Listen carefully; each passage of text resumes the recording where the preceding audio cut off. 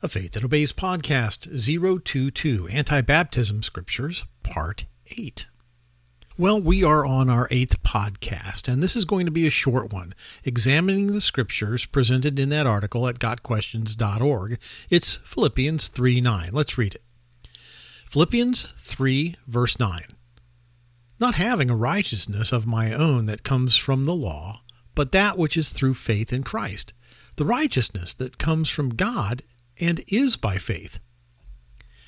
The evangelical argument presents this scripture and says, see, righteousness is achieved through faith, not baptism. No argument here. Righteousness is achieved through faith in Christ. That's what this scripture says. Don't add baptism onto it. Don't build the straw man and then beat him up. Don't say this scripture is about baptism. While this scripture has nothing to do with baptism, it does talk about the old Jewish law.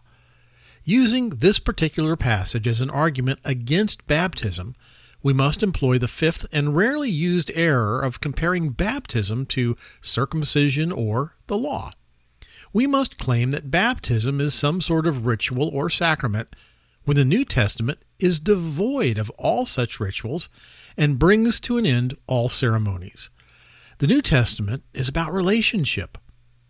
The evangelical argument tries to link baptism to Old Testament works in order to countermand the requirement of obedience. The Bible makes no comparisons between baptism and circumcision or baptism and the law. But there is a reason why this common mistake is made.